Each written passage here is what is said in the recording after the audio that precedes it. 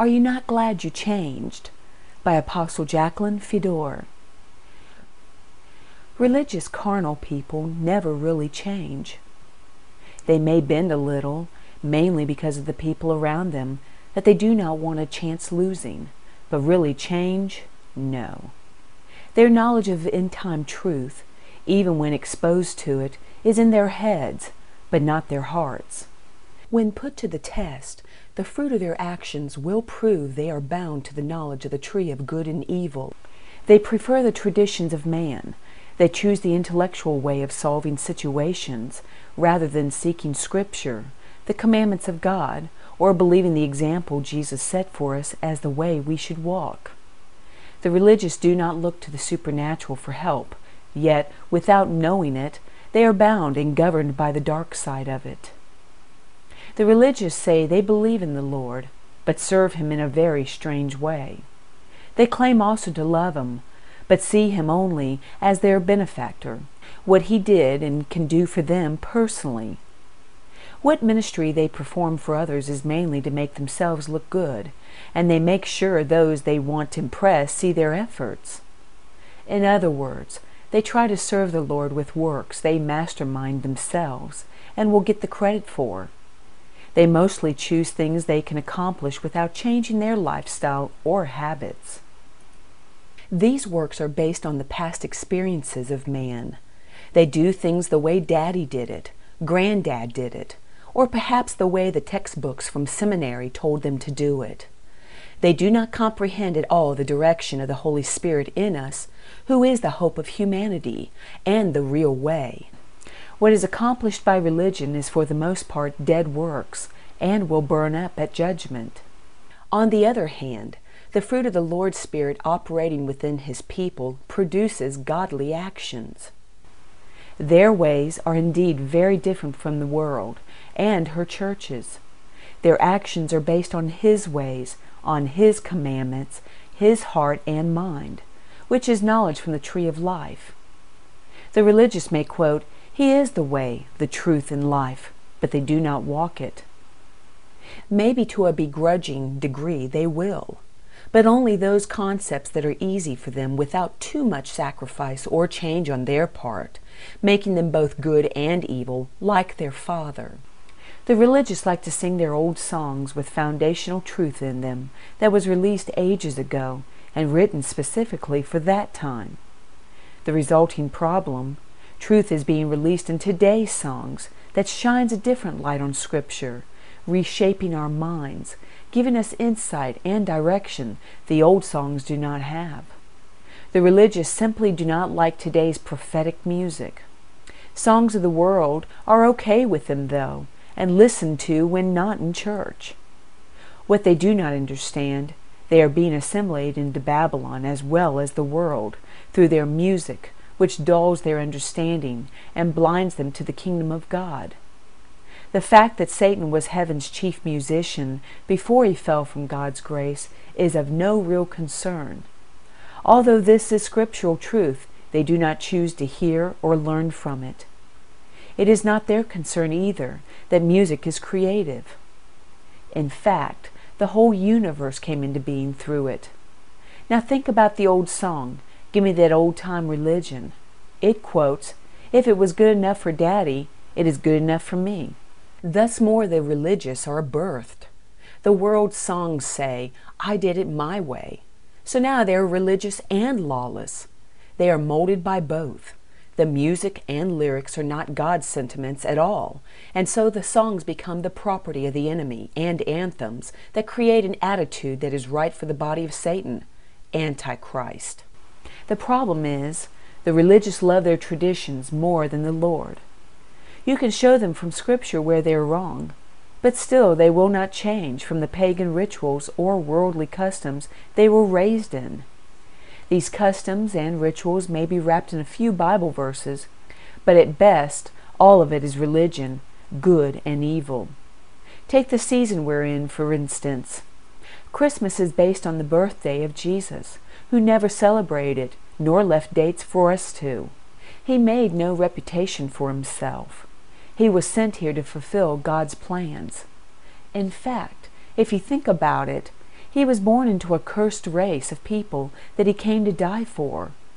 He would even have to be born again or baptized to be a perfect sacrifice for our sins. He would be born again completely through God this time. His first carnal birth was solely so he could become flesh, equipping him to be able to function here on earth on our behalf. But his home in glory is in the supernatural. He wants us to remember what he came to do for us. Number one, he had to do all things first to fulfill Scripture, so he had to come in the flesh to be the first to be born again. He then died for our sin, paid our death penalty, and rose the victor. Can you see why he wanted us to remember his death and resurrection? It was through this sacrifice that he made possible our victory over death, hell, and the grave, not his first birth. Passover and communion are the commemoration of the sovereign power of God and his victory over the principalities and powers that challenge him and his people. They also call to our remembrance the promises made to God's people in his covenants, so we can claim and inherit them.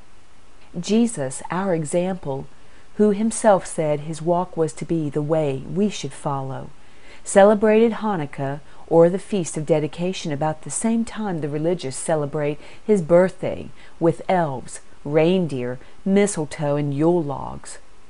All these things were considered sacred, especially the precious phallic symbol, the Christmas tree. Never mind the fact that the pagans used them in their idol worship. How any of this is related to God makes sense only to those that think from the knowledge Adam and Eve chose for them, and of course, they did not and will not change. It was good enough for Daddy. Yak, yak, yak. Daddy dressed them up at Halloween too, and taught them about ghosts, witches, and goblins. In fact, dressed them in their image.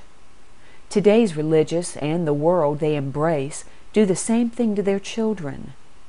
To not celebrate these holidays, to minds trained by the world's thinking, is to deprive children of their childhood. Or they will tell you, we're taking it back for Jesus. There is no evidence in the Word of Jesus ever celebrating his birth or anyone else's. So how do you take back for Jesus something he never experienced or asked for? Of course, many of these minds are a little blurry from the booze at the office party or the family gathering that takes place in the homes of many so-called godly people in the season of the holy birth. The fact that drunken revelry has always been a part of pagan worship also is not a problem to them either. Let's face it, the religious just plain enjoy pagan ways. Historical facts will not even change them. For instance, Jesus could not have been born in the dead of winter, according to the recorded facts that surrounded his birth. But to those steeped in Christmas tradition, snow itself is too precious to give up. What would their music be like without snow? Let's spray it on the tree, or on a miniature replica of the village of Bethlehem, on the mantle, or make a glittering runway for Santa's deer to visit. The traditions are gleaned from those that worship the sun, not the sun. Bottom line, colored eggs, elves, goblins, and fairies have long ago made stardom in the world's religions, and they will lawlessly alter truth and make excuses to continue their rituals. Why? Because, as stated before, they represent the dark side of the supernatural.